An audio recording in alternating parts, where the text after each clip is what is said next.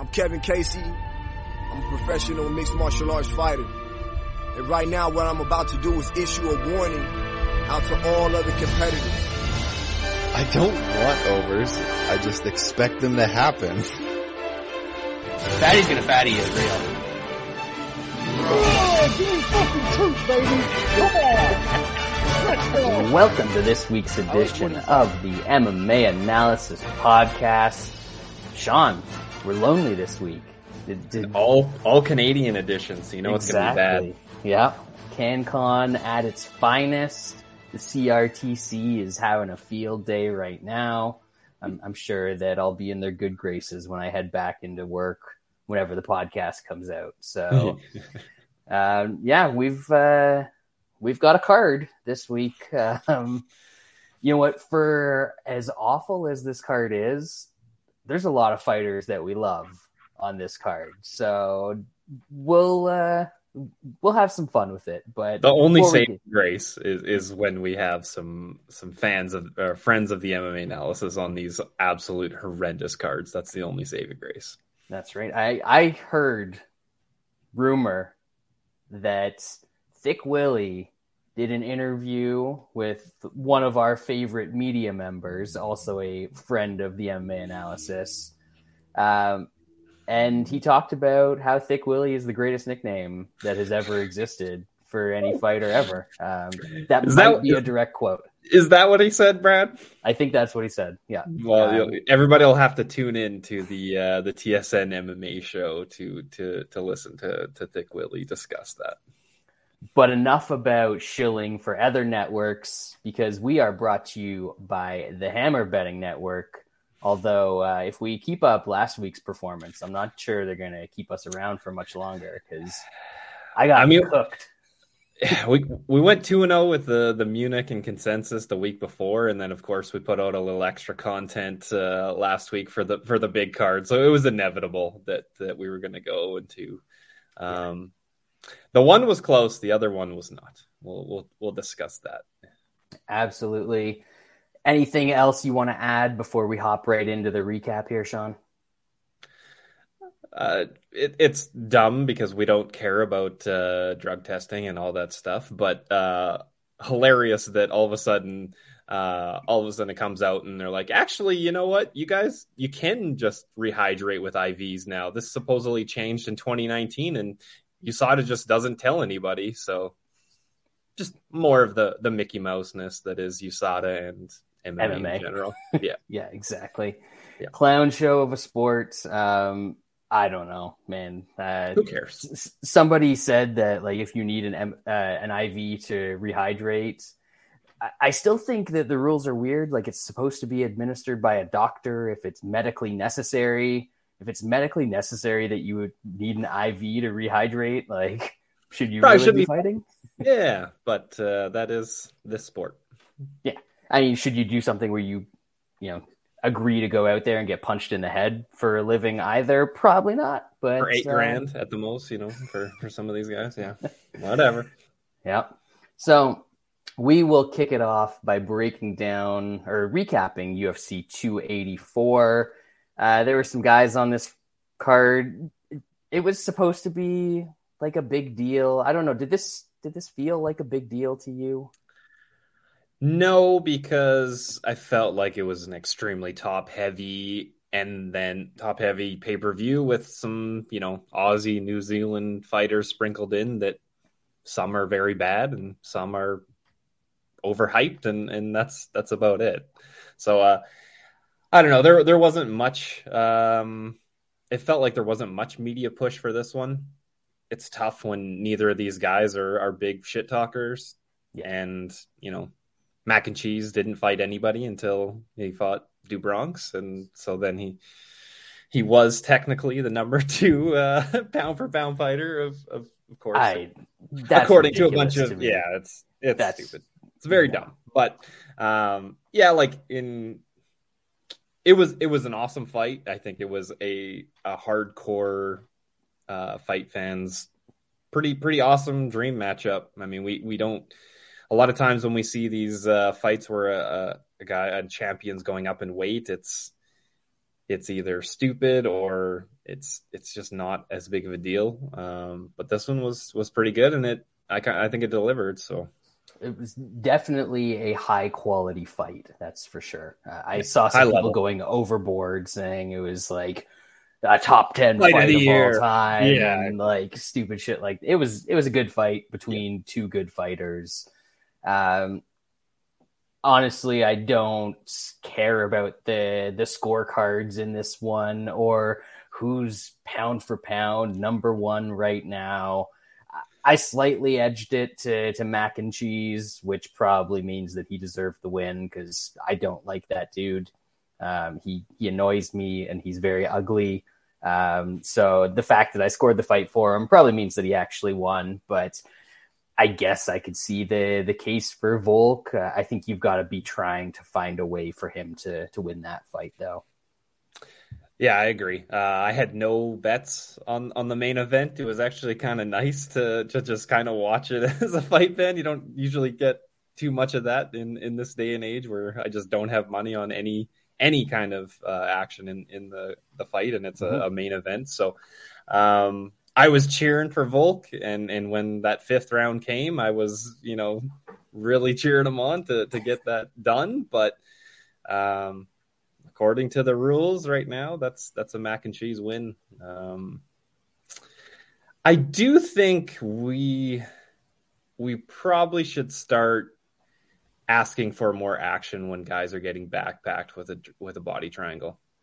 I know like Lance has his takes about, like you should never have stand-ups, you just gotta get up.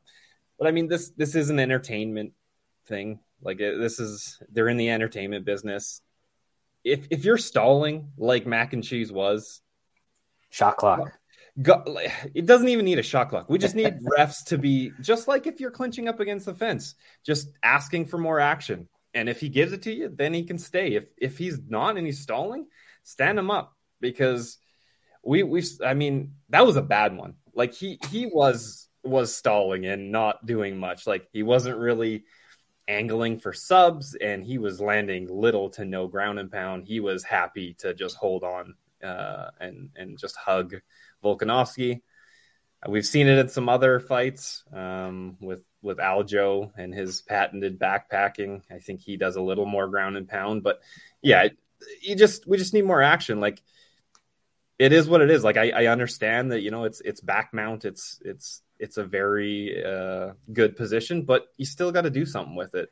Well, the reason that it's a very good position is because you're supposed to work there because it's such a dominant position that you should be able to do damage or finish the fight. Subs that's when you're taking this dominant position and turning it into a stalling position, like you've defeated the entire purpose of all the work that you did to get there. So I'm not a huge fan of stand-ups or breaks either. I mean, sometimes they absolutely have to be called for, but man, it's becoming too much of a trend in the wrong direction lately, and nobody enjoys it. Especially at some high level fights. Like I feel like at some lower levels, guys kind of usually take some more risks. Whereas it seems like when we're getting, upper echelon, title fights and stuff like that, guys aren't willing to risk doing too much when they have the body triangle, and they just kind of ride it out. So I think something has to be done. Born fucking Russians, man. I'll tell you. Scourge of the sport. It's the one thing that will never die. The other big fight that we'll hit on, gotta give credit to Yair. Just kicked the shit out of Emmett, and then when he got taken down, managed to find a triangle from his back as well. Like he is the interim featherweight champion, but he better hope that Volk doesn't come back down to featherweight, because I don't think that one goes so well for him, but hats off to him here. Yeah, I think a lot of us have underestimated him, and we're skeptical of him for good reasons, I think, in certain circumstances. But the body kicks that he was landing, he hurt Emmett like right away. And I don't know if Emmett really ever recovered. I mean, he was able to kind of fight back. He even rocked Yair a bit. There was that one like massive right hand that Yeah. he landed that it like bent Yair's head all the way to the side, and in that spot that usually makes guys stumble all around. And Yep. Yair just ate it. Yep. I mean, Yair did come out and say that he was rocked from that and was able to just get through. I mean, he is durable as hell. He takes an ass whooping, as we've seen when he gets in there with the upper echelon. But man, he's got a game that a lot of like nobody really has. His kicking game, and just his kind of all over the place striking. Volk with his wrestling and with his cleaner striking, I think will be able to kind of temper that. But it'll be a fun fight because Yair can take an ass whooping. So even if it is coming, he'll be there. So it'll be fun if it happens. I hope it's as fun as the Yair Frankie fight. That was a classic. That was quite enjoyable for many reasons. Definitely monetarily. We will go through the rest of the card from the bottom up pretty quick. Let's do these in like groups of 3 or something. Yeah. So we'll just go early prelim, then prelim, and that should be good. Yeah, I don't know which ones are which. I think the first 3 were the early prelims, right? First 4. You gotta rock the Wikipedia, Brad. That's the best. Yeah. But then I don't get to see the beautiful pictures that we've got. That's fair. How can I break these fights down without pictures? You need it. Kicking off the night, lightweight division. Speaking of boring Russians, Zubera Tugmiov comes out and he did as little as possible to try and win like he always does, but didn't manage to pull out the win this time. Elvis got him. Featherweight division. I think we all kind of said this one on the podcast, but I don't know that any of us bet it because none of us really knew who Blake Bilder was. We just knew that Shane Young wasn't good. But Blake Bilder gets the unanimous decision as a little dog. Loma Lukbumi with a second round rear naked choke over Elise Reed. When you are getting choked out by a tiny Thai woman who doesn't know how to grapple, maybe find a different career. I don't know. Maybe. I don't know. And Jack Jenkins, I didn't see this fight, so I have no idea, but he got the decision over Don Chyannis. Give me your thoughts, Sean. Tugmiov won that fight, but I don't feel bad at all for him losing because he is boring. He never fights, and you can't feel bad. It's not like he was putting stamps on rounds. It's missed weight too again. Missed weight again. This dude is. I still don't know how he's still in the UFC with how little he fights and how much he kind of fucks up. But whatever. Yeah, Bilder looked pretty good in there.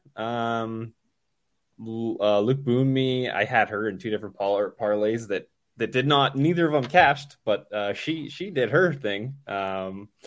Yeah, she just absolutely bullied Reed in the second round. Just tossed her to the ground, snapped up a sub. She's decent. I think Reed's just horrible. And it did get a little sketchy in there for old Jack Jenkins. I know there was 2 30-27s in there, but Chyannis did a little bit better than I expected, and I really needed Jenkins to get him out of there because that was one of the under 2.5 parlays that didn't cash. It wasn't really close. Chyannis could take a beating. So they say. Prelims, Jamie Malaki took out the Argentinian Drew Dober. Well, I guess didn't take him out, but beat him over 15 minutes. At least the young fella went for it in the third rounds. Knew he needed a finish at that point and tried to get it. Just couldn't. Malarkey is decent, hang around the UFC type guy, and we'll see where Prado goes from here. Flyweight division, Clayson Rodriguez just smokes a dude who does not belong anywhere near the UFC. Josh Kulabau. You guys were all on the right side of this one, and I went Melsick way, but he got the second round rear naked choke, and the modest Bukaki. Tyson Pedro's manager couldn't swing this one. He got a step up with the short notice replacement, and he could not handle the modest Bukaki getting all up in his grill. Beautiful stuff there. Plus 200. That's for some reason I wasn't on. Sean. Yeah, I think Wes was. He was the only smart one. Yeah, I needed Malarkey to fight a little dumber for my under 2.5. He was just a better fighter. He was smart in there, grappled when he needed to, and the cleaner striker. The Rodriguez finish was just swarmed him. I don't know if he's going to be able to do that against anybody that's all right in the flyweight division, but if he's going to try that shit, that's going to be awesome. Flyweight fighters that kind of do that stuff are always going to be fun to watch. Bagdasarian and Kulabau, I bet Kulabau small. He obviously snatched that up. Bagdasarian was kind of getting the better of that. I think he won the first round. Kulabau just kind of snatched that out of nowhere, and props to him for being able to do that. I think we were a little bit lucky because I don't know if he would have been able to edge that decision if he wasn't able to just catch lightning in a bottle there.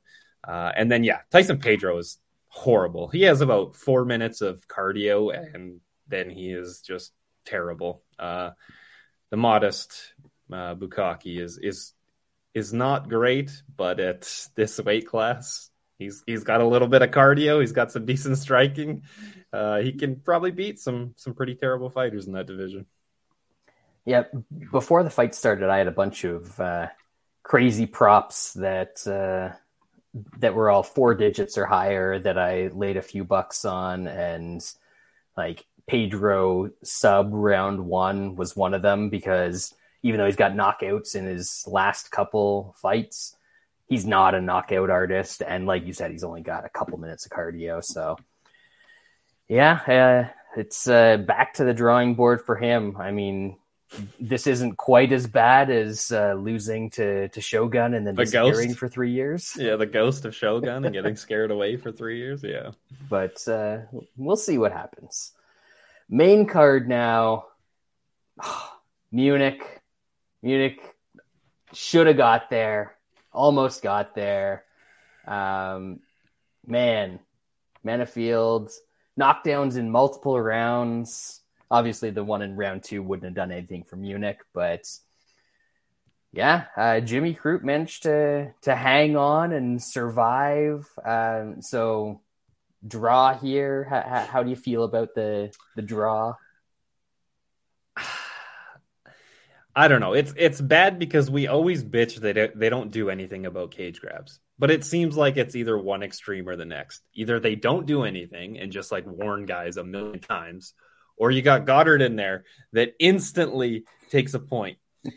I would like some in between there where they just give you the position. And even if you want to give them half guard or something, it doesn't even have to be full guard. They should just give you the position on the ground in the middle of the cage and give you, half guard if that works. But they just won't do that. They just warn you or do nothing and just let cage grabs happen. And then in this random ass fight where he didn't grab it before that and he grabbed it once and Goddard's like, nope, this is my time. It is what it is. My bet wasn't going to catch on that either way. It's just consistency. It's just like everything else where we get these things that just never get called, and then in a random fight they get called, and you're just like, oh, I guess that's what MMA is all about.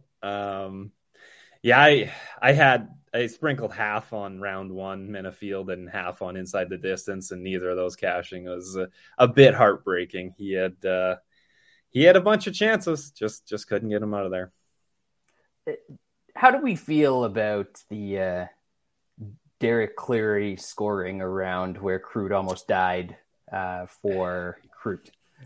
He's put out some fucking bad cards recently, man. It's not good. I don't. He I don't know. Giving Crute round 1 is pretty wild. Next two, we're both very quick. Not a lot to say here. Justin Tough landed the big one on my dude Porky Porker. A t-shirt in the pool legend drops, but we've got another one ready to rise up and take his place on that 10-meter platform, ready to cannonball into the pool this week.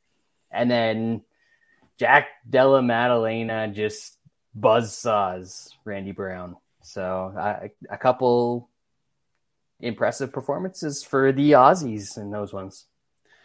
Turns out running chin first at heavyweight is not the smartest tactic, and the Porker learned that the hard way.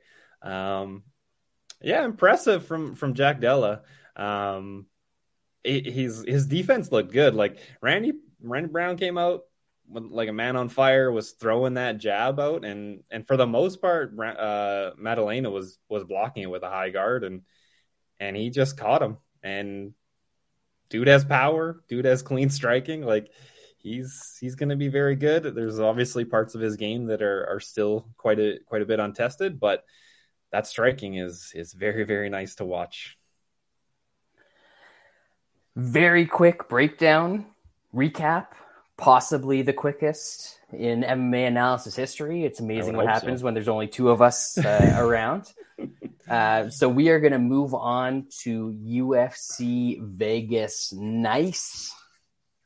UFC Vegas 69, but it's not nice. It's not nice at all.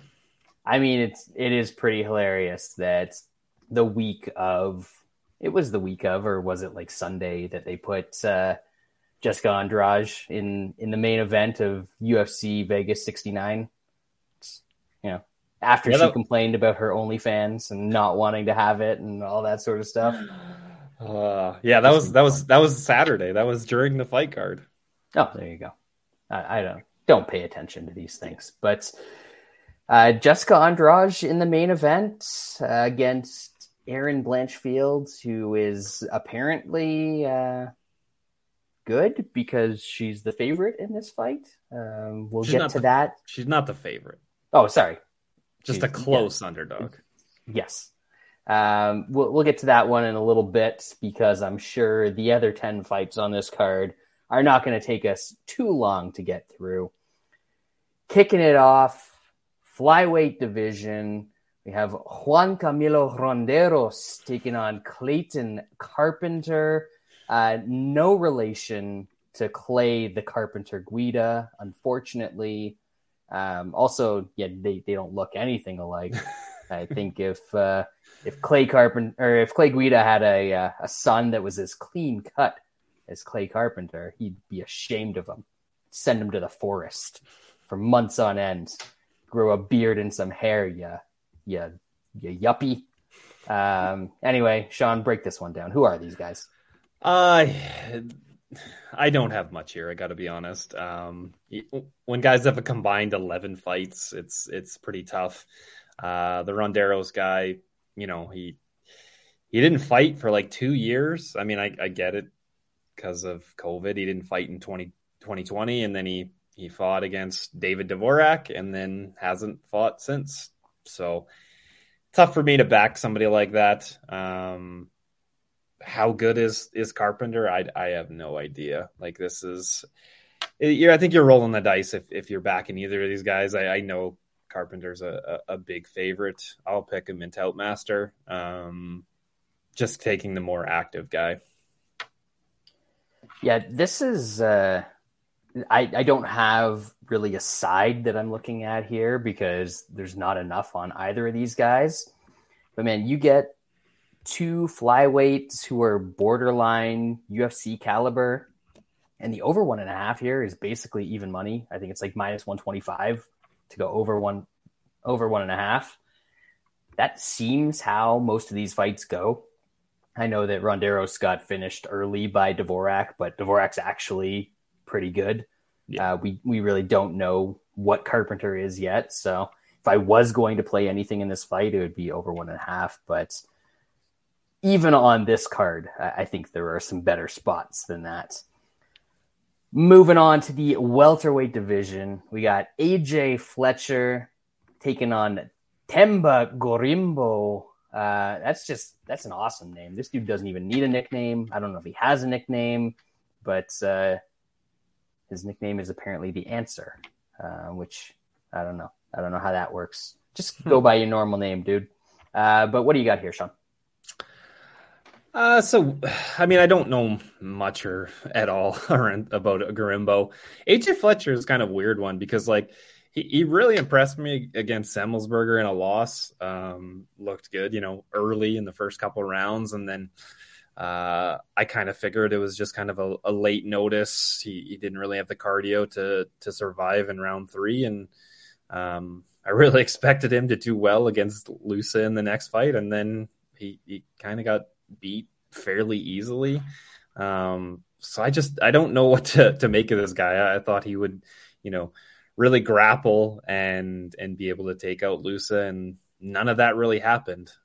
Does he go back to that against this guy? I don't know. This guy's he's got a ton of subs, so is I don't know if you can even can you guillotine that Fletcher? He's good luck. It's gonna be tough. Can you armbar that guy? That's gonna be tough as well. I'll pick Fletcher. He probably has to get it done early. Round 1 is like plus 275 at Bet365. If you're playing Fletcher, I think you probably have to play it that way. I'll probably just stay away. Yeah, nothing on this one straight, but I do like that round 1 look for Fletcher. I think he's still a very dangerous fighter, a good athlete early on. Good athlete throughout the fight, but it really shows up in those early rounds. Garimbo has not really faced anybody of note. I think he lost to Gina Mazzani's brother back in the day. So that's not great. But one of the lovely books up here in Ontario has Fletcher round 1 at plus 318. So took a little shot on that because, that's how he gets most of his fights done. And I would expect in a guy taking, I don't want to say it's a huge step up in competition, but at least a step up in terms of the level of athlete that he's facing. I think Fletcher might be able to find something early on in this one. Now we're into the millionaires. We got a former UFC title challenger taking on a former PFL tournament winner at heavyweight. These dudes have money, Sean. Why are they the third fight from the bottom on this card? We got I'm just going by Tapology. God damn it. You're going wrong. I'm going by Tapology. I'll click over to Wikipedia. Are these guys actually on the main card? No. You just skipped one fight where neither of the guys have Wikipedia pages. So it'll be quick, and then we'll be on to fight that we know where the guys are. Fine. We're going with Nazim Sadikov and Evan Elder. Nobody's ever heard of either of these guys. One apparently trains at Longo's gym, and Elder was on a Contender Series. I got nothing here at all. Yep. Yeah, you got a Sarah Longo or Longo Weidman fighter, and the other guy trains at Nick Diaz Academy. So this is a pretty easy pick for me. I'll take the Longo fighter, Sadikov in Toutmaster. That is not where I was expecting to go with that. I figured Nick Diaz Academy, that's your boy. Yeah, should we find the records if you take out the Diaz bros of guys who have trained at the Nick Diaz Academy? And are you throwing shade at Martin Cano and the rest of the crew over there? And Chris Avila and legends, all of them. Yeah, all of them. This is this the Sadikov? Yeah, Sadikov. He's got a bunch of early wins against a bunch of guys that have like no fights. This is bottom of the barrel UFC type stuff. if you have an opinion on this fight, I kind of feel bad for you, because that means that you went out and willingly watched tape on these guys for some reason or another. But anyway, I digress. Moving up to the light heavyweight division. Now we got the rich boys. Off taking on, I mean, has there ever been a worse business decision than Felipe Lins winning $1 million in PFL for beating a bunch of absolute bums like my dude Jared Rosholt, and then coming over to the UFC to go like 0-17. Just incredible stuff. Galaxy Brain, whoever his manager is. But now they're both washed up and fighting each other on a shitty UFC fight night prelim in front of no fans. Yay. Yeah, this one, I think so. This OSP opened at like plus 110, and Lynn's got absolutely hammered at Bet Online. OSP is an awkward fighter, and unless you can really just take him out, he's usually in close fights. Like he usually is able to kind of slow down the pace, push up against the fence, have slow, very minimal striking going on. I think it's a possibility in this fight. Like Lynn's, he does have some finishes, but at the UFC level, I don't know if he's an elite finisher, and if he's not, then I think Ospen can make this fight close. So, it probably should have been closer to kind of the opener, and now it's got pretty wayward. So, I'll on this type of card, I think I'm with limited options. I'm gonna have to put a small bet on the OSP. Yeah, I think I'm right there with you, unfortunately, in this one. I mean, Lynn's, all of his best wins are at heavyweight against guys that are either absolute slugs or blown up light heavyweights or middleweights. He doesn't seem to have much of a chin, which I don't think is necessarily a huge issue here, but also doesn't seem to have much cardio. The only fight that he has won since 2018 was because he was able to take down Marcin Prachnio a bunch of times. That's the only win that he's got. And I know that OSP's record isn't much better in that time, but at least he's fought some decent guys and actually fought. Lynn's is on some like Khabib level shit of pulling out of fights. If you look at all of the canceled fights that he's had, there's like one or two that are his opponent pulling out, or I think one of them was canceled due to COVID, but he's pulled out of like 8 fights in the last 2 years. It's a lot of gray canceled on the old Tapology for Felipe Lins. It is not a good look.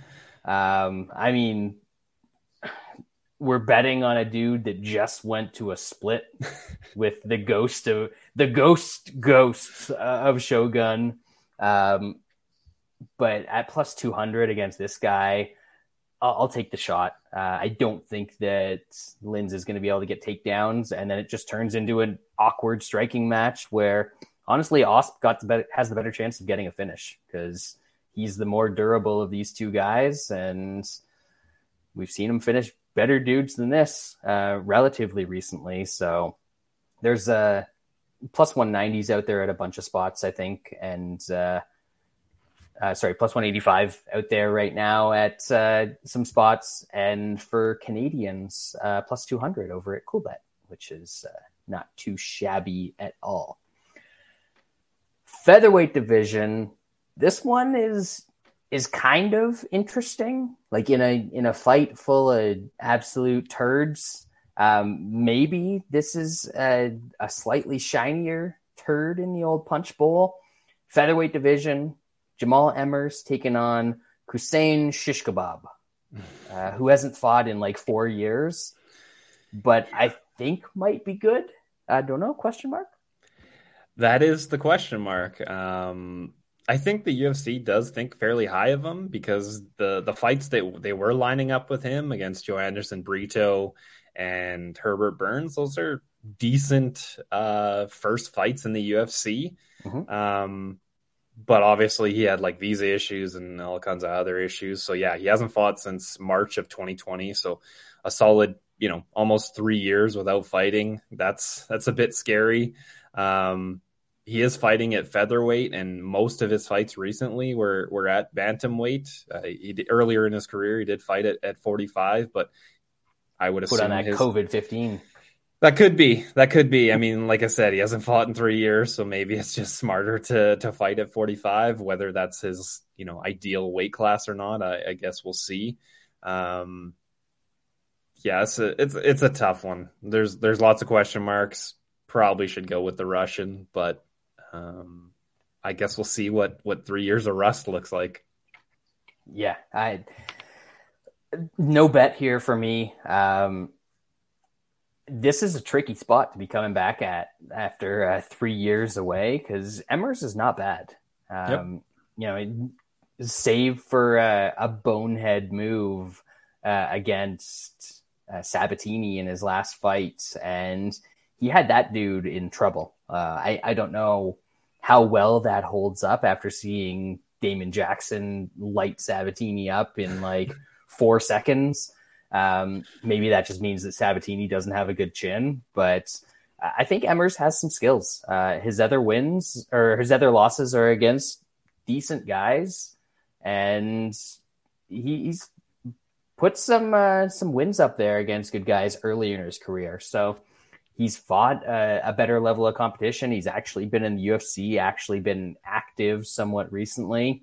So I think this is a tough test. I wouldn't hate people, or I wouldn't disparage people who are taking a shot on Emmers here, but I'm just going to stay away from this one. A few too many question marks for me. Speaking of question marks, I don't know where I'm going with this one. There's always going to be question marks when it's minus 500 women's fight. Is a Lena Landsberg fight ever going to end inside the distance? That's the question here. I don't think so. And that's why it's a bit terrifying if you're laying the minus 450, minus 500 on Bueno Silva.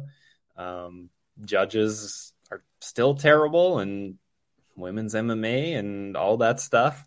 The pick is obviously going to be Bueno Silva. She is better. Landsberg is terrible, but props to you if you are laying that kind of juice and willing to do that in this level of a fight. You know what? I think I might have to... Are you breaking the rule? No. I was going to say, I think I might have to scroll over to the old DraftKings and see what a Lena Landsberg split majority decision prop is. Because that seems like a possibility for this 16 fight. plus 1,600. I might have to do it. I started to develop this rule where if you see a women's fighter at more than plus 400 by decision, you should probably take it. She fits the bill in this spot, plus 550 by decision, but she's such a big underdog that it feels like you go split. That's the guaranteed money here, is the plus 1,600 on a split decision for Lena Landsberg. No interest in this. MBS, obviously, journalists should be careful around her. That's all I'll say with those initials. But yeah, she is not minus 500 good, even though she trains out of the same camp as Dubron. Main card, that was the prelim headliner. Main card is kind of full of hilarious fights, so I can't be too mad at this. I'm personally, there's a Rock home game this weekend, so I will be at that rather than than watching this main card live, but I'm kind of looking forward to catching up on it and seeing what hilarious shit happens in fights such as the lightweight battle between the UFC's all-time fights and wins leader, Jimmy fucking Miller, taking on Alex Hernandez. I was talking with our boy Magic in the DMs, and I said that I thought that Alexander the Great died from like malaria or some shit. I didn't think he died by Jimmy fucking Miller, Sean, but that's what's about to happen here. Am I right or am I right? It's possible. I don't think it's the likeliest possibility. What we know from Hernandez is if he brings the heat in round one, if you can withstand the heat, then it's troublesome. Miller is 39. I know he hasn't been finished and really finished early. I mean, he hasn't been finished since DuBronx in 2018. Yeah, it's pretty wild. But he is 39. He is taking damage in a decent amount of these fights. Hernandez is still a decent fighter in round one. So I do think Hernandez probably gets him out of there. If he doesn't, Jimmy fucking Miller is going to take over this fight and possibly strangle Alex Hernandez out. So I'm leaning to the under 2.5. It's about minus 180, minus 170. I'm probably going to have that in a parlay. I kind of covers myself with the Hernandez early or the Jimmy Miller mid to early late. I kind of think that's the way it goes. The pick is going to be Hernandez to get Jimmy Miller out of there. But the old man has surprised me recently, so who knows? Maybe he does it again. Jimmy Miller is one of the few remaining money trains out there. If you like betting on the old men, he just finds a way to pull it off every time. And Alex Hernandez, 6 career losses. Billy Q, round 2. Renato Moicano, round 2. Drew Dober, round 2. Donald Cerrone, round 2. Sean, do you see where I'm going with this one? What is Jim Miller round 2, Brad? At most places, plus 1,100. It's not bad. Not bad. I found a little plus 1,180 out there. I'll take some of that. I've got a few round props in this one that are all round robin together. Just I think they're so ridiculous that $1 on the 4 of them turns into 14 grand. So not expecting that to hit, but we'll see how it goes. But Jimmy Miller is going to survive. Alex Hernandez ain't no DuBronx. He's not going to hit him with the Dan Hooker IV knee. He might land some stuff, but he also seems to be in that mindset where he knows that the gas tank's a problem and he holds back a little bit, or he tries to go to the grappling a little bit and it backfires. So I think he's going to tire himself out, and Jim Miller's got quite a few round 2 finishes lately as well. He's the old man. Now that he's dealt with the Lyme disease, he knows how to pace himself. He's going to get it done. I like me some Jimmy Miller in this one. Honestly, I might even play him straight here, but definitely hitting that round 2 prop because that would be hilarious.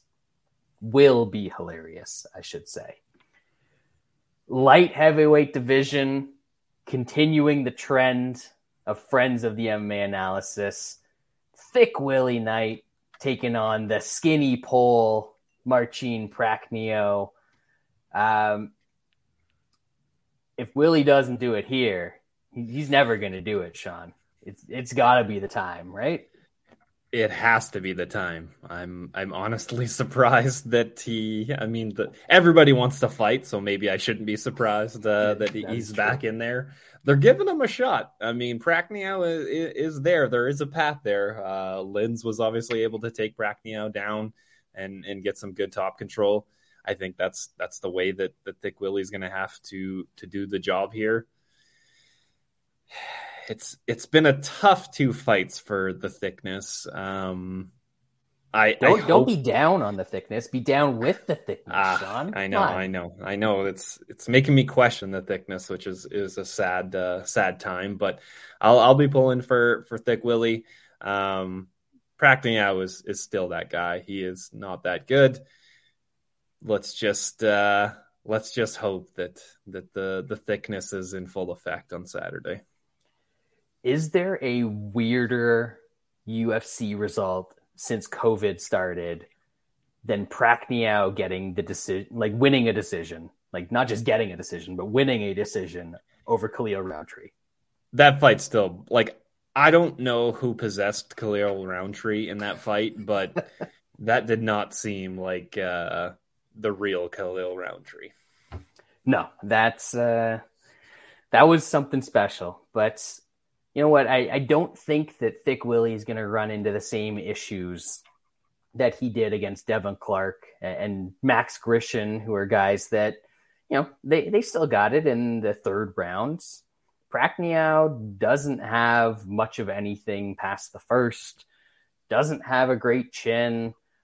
I mean, you know, he's getting taken down and controlled by Felipe Lins. If the thickness gets on top of him, he might never get up, even after the bell rings. He's just flattened. He's stuck there forever. Or he might just get mushroom stamped right out the gate. So I think Thick Willie's got multiple ways to get this done. The most likely to me, takedown and some of that hog-assisted ground and pound where you got gravity working with you. And I think he can get Prachnio out of there. So I like Thick Willie. There's still, again, going back to the Canadian books, Coolbet still has him at even money. So the one place you can still find a plus symbol beside Thick Willie. But Lance and I talked about this one. We were on the same page. Thick Willie inside the distance. There's a couple plus 200s out there. A couple plus 190s and 180s if you find the right spots. That is going to be this week's Munich. Didn't go so well for us last week. Should have, but bounce didn't. Back. Got to bounce back. I mean, 763 and 3 after last week? I mean, you can't win them all. Can't win them all, Sean. Heavyweights, we're keeping it. I mean, just keeping it in the upper echelons for this card. Jamal Pogo taking on my boy, the misplaced Armenian from the Midwest, Carbo Parisian.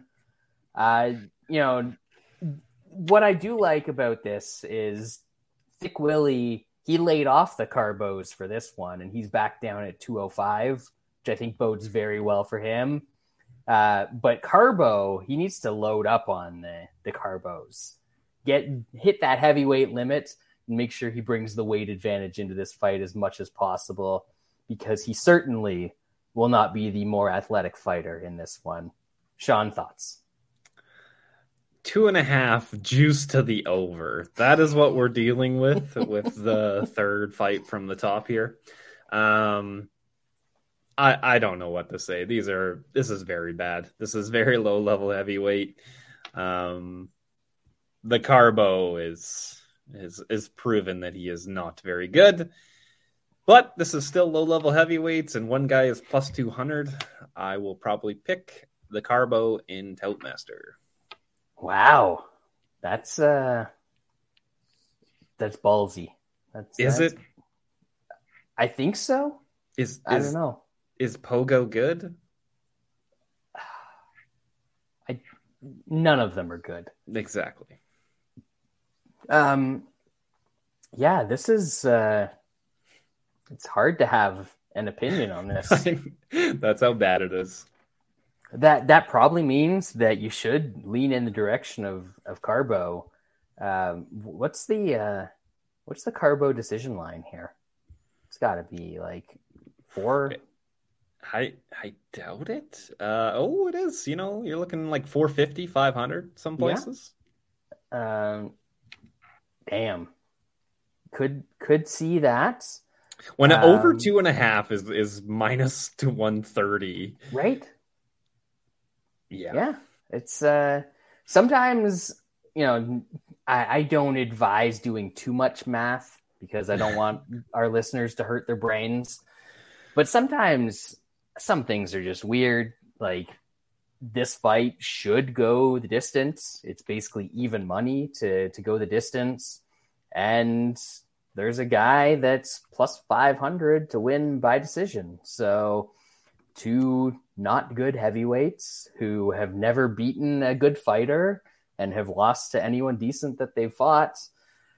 Might be worth the shot there. You might have talked me into that one, Sean. Oh God. I know you weren't trying to, but you might have talked me into it anyway. Definitely going Carbo as far as the Tout Master goes in this one. We haven't done a Tout Master update in a while. We're not going to do it this week. I think I might be in dead last because I have had the shittiest start to a UFC betting year that I have ever had. I've been doing this for a while, but we'll do that later in the year once I've caught back up. We'll see. Co-main event time. I'm not sure if the folks are ready for this one, Sean. Oh my God. We got a big co-main event on tap. Light heavyweight division. Tough loser Zach Pauga dropping down from heavyweight where he got knocked out by Kamaru Usman's brother who doesn't know how to throw a punch. And he's taking on the Beverly Hills Ninja who's coming up from middleweight. This is a banger. It's a banger, right, Sean? Yeah, I mean it's co-main event material if that's what you're looking for. Yeah, like Paga was a minus 300 favorite against Usman. He looked decent until he got caught. That's dumb low level heavyweight stuff. So he obviously is a light heavyweight. Like he's not a natural heavyweight. He just did that for tough. So he's back at the proper weight class. Beverly Hills Ninja is not good. He's got about 3 minutes of cardio, I would say. It might, I don't know. All of a sudden, he's turned into this grappler. He's trying to grapple all of a sudden, and I think that's going to be worse on his cardio. I don't know. Like, what's Pauga round 2? Like, that's the kind of stuff that you kind of want in some situation like this. Like, it's a plus 600 is the 600. Best out there. Like, yeah, it's not amazing, especially because the Beverly Hills Ninja could easily just get knocked the fuck out in a couple minutes. He's not good. I'll pick Pauga, but not betting this. It's a terrible fight. I'm going the other way. Oh, Pauga has shown me nothing. I didn't watch his season of The Ultimate Fighter, so I'm not like Wes, where I'm swayed by some shitty performances in a tough house over even shittier fighters. He weighed 240 something pounds going into that tough finale. Already had a bad chin there. Now he's dropping down to 205. Chin's going to be even worse. The Beverly Hills Ninja is going to be so much faster than him that he is going to look like an actual ninja and not just a fat Chris Farley ninja. I'm taking the Beverly Hills Ninja. I'm going to take him in round 1. I sent you that line earlier today. What was it, 654? Yeah. Plus 654 for the Beverly Hills Ninja in round 1. When his money line is plus 230, I mean, the dude only finishes people in round one. That's all he knows how to do. He doesn't have any cardio. So I think this is the spot. He's seen this dude on Tough. He's seen that he doesn't have any power. And this is a spot where he gets back to his striking. And going to be easy work for the Ninja. We're going to go half unit on the round one for Beverly Hills in this one. And that's going to right all of the wrongs that I have earlier in this card. And then finally, we get to the main event, highly anticipated fight in the women's flyweight division made 4 days ago between Jessica Andrade and Erin Blanchfield. And before we get into the breakdown, I've got to call out another Erin, not the one we talked about earlier. He's still in the good books because he got the chat with Thick Willie, but former co-host or guest host of the show, Aaron Waters show, he was talking about how nobody told him that Erin Blanchfield was hot. And like, I'm not one to disparage anybody. If you've listened to this podcast, you know I am as fair and impartial as it comes. But Aaron, dude, what are you thinking? What's going on? Do we need to send out a search party to San Diego? Like, come on. The man has his type, I guess. Anyway, we've got a relatively closely aligned fight here. I know that the hype on Blanchfield is big, but you're going from fighting the Molly McCanns and JJ Aldriches of the world to now you're stepping up and you're actually fighting somebody that you can't just do whatever you want to. So, Sean, does Blanchfield have it in her to take out Jessica Andrade, even a short notice Jessica Andrade? I don't know. This is going to be a pretty big test. If you look at that JJ Aldrich fight, I mean, Aldrich, I think, won round one against her, and then she was able to, just out muscle Aldrich and then took her out on the ground. I have a tough time seeing her being able to bully Jessica Andrade, especially early. Aldrich was able to kind of outstrike her on the feet early. I don't think that Erin Blanchfield has the grit that old Lauren Murphy has. So if she gets hit by some of those shots that Andrade was throwing in that fight, it's going to be a rough night for her. To me, this just seems like a kind of people jumping on the hype train. I mean, she was the underdog in the Miranda Maverick fight, and I know people were kind of hyped up on Miranda Maverick, and then she beats her there, looked really good in it, and then obviously is a huge favorite against Aldrich, looked bad early, and then got it done. And then she obviously squashed Meatball Molly because Meatball Molly is not good.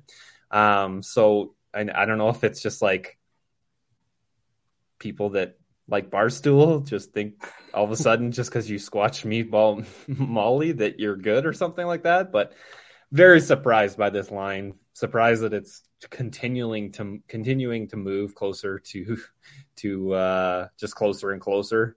I'm going to be betting Andrade. Unfortunately, I wish her money line keeps coming down and her inside the distance just stays the same. They're kind of smart in that way because I do think Andrade probably has to get her out of there somewhat early. I really like the under 4.5 is like minus 200, I think, minus 195. I think I'm going to be putting that in the Hernandez and what's his name? Jim Miller under 2.5. But I'll obviously be on Andrade as well. Minus 129 at Bet Online. I think you gotta take the the more proven fighter who's been in a bunch of title fights, a lot of 5-round fights. There's still question marks. I understand there is some hype on Blanchfield, but there's a lot of question marks, and she's going in there with somebody who is going to test those question marks. I get where you're going with the under there, but you're aware that Blanchfield went to decision against Kay Hansen and Sarah Alpar, right? That was only 3 rounds, and my thoughts are if Blanchfield is going to win, she is going to have to grapple, and that should tire out Andrade late in the fight, and then she can grab a sub. That's kind of my thinking there. Okay. Right. I just wanted to make sure. Yeah. No, for sure. Yeah, it's Jessica Andrade for me. I mean, I'm not too concerned about the cardio in this fight. Has Blanchfield, even in her Invicta days, ever gone 5 rounds? I did not check that out. I imagine she probably fought for an Invicta belt before. Do they have championships in Invicta? I don't know. Is that? I'm actually clicking through right now, and she was only in 3-round fights. She has never been in a 5-round fight before. I mean, I don't think that she has bad cardio. I mean, we've generally seen her get stronger in fights as they've gone, but Jessica Andrade also doesn't have bad cardio. I mean, look back to what she was doing to Rose in the 3rd round of their rematch. Like, she knows how to fight across 5 rounds. I know this is short notice, but man, this is a massive step up. This is a leap up a mountainside for Erin Blanchfield. And this is the first time that really she is going to be physically outgunned in a fight. And it's always interesting to see how fighters deal with that. But they're going to exchange, and Andrade is going to hit way harder. They're going to lock up, and Andrade is going to be way stronger in this fight.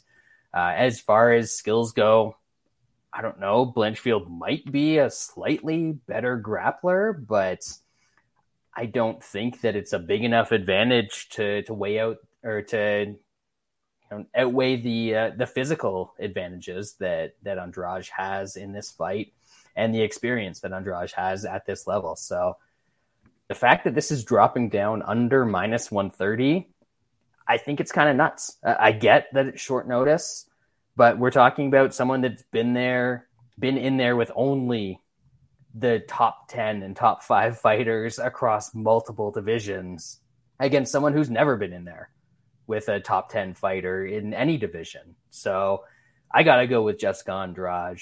Sean's going with Jessica Andrade. Consensus this week is Jessica Andrade. And, we give those out based on the Bet Online lines. So it's minus 129 right now. That is the consensus bet of the week. Saving it for the main event because it's honestly, other than the hilarious fights, it's probably the only good fight on this card. Just a whole mess from top to bottom, but hopefully Jessica Andrade will be there at the end of the day to save the day. And that's going to do it for us. We managed to stay right around an hour. We had a little fun, got off the beaten path a little bit as we do on this show, but that will do it for this week's edition of the MMA Analysis. We'll be back next week? ? I never know when the next card is. I don't look ahead. I'm a man who likes to live in the moment, Sean. It's another rough one next week. Surprise, surprise, with a main event of Nikita Krylov taking on Ryan Spann. Nikita Krylov, you mean the future 2023 light heavyweight champion, Nikita Krylov? That is correct. This is the start of it right here. So We'll see. You guys know what side I'm going to be on in that fight. But you'll have to tune in next week to see where the rest of the guys stand. That will do it for us. Check out the Hammer Betting Network, the hammer.bet. For your other sports needs, we don't do that stuff. I mean, Sean does the hockey, I do the lacrosse, but we try and keep those within the inner circle, if you know what I mean. So we will see you guys next week, but until then, enjoy the fights.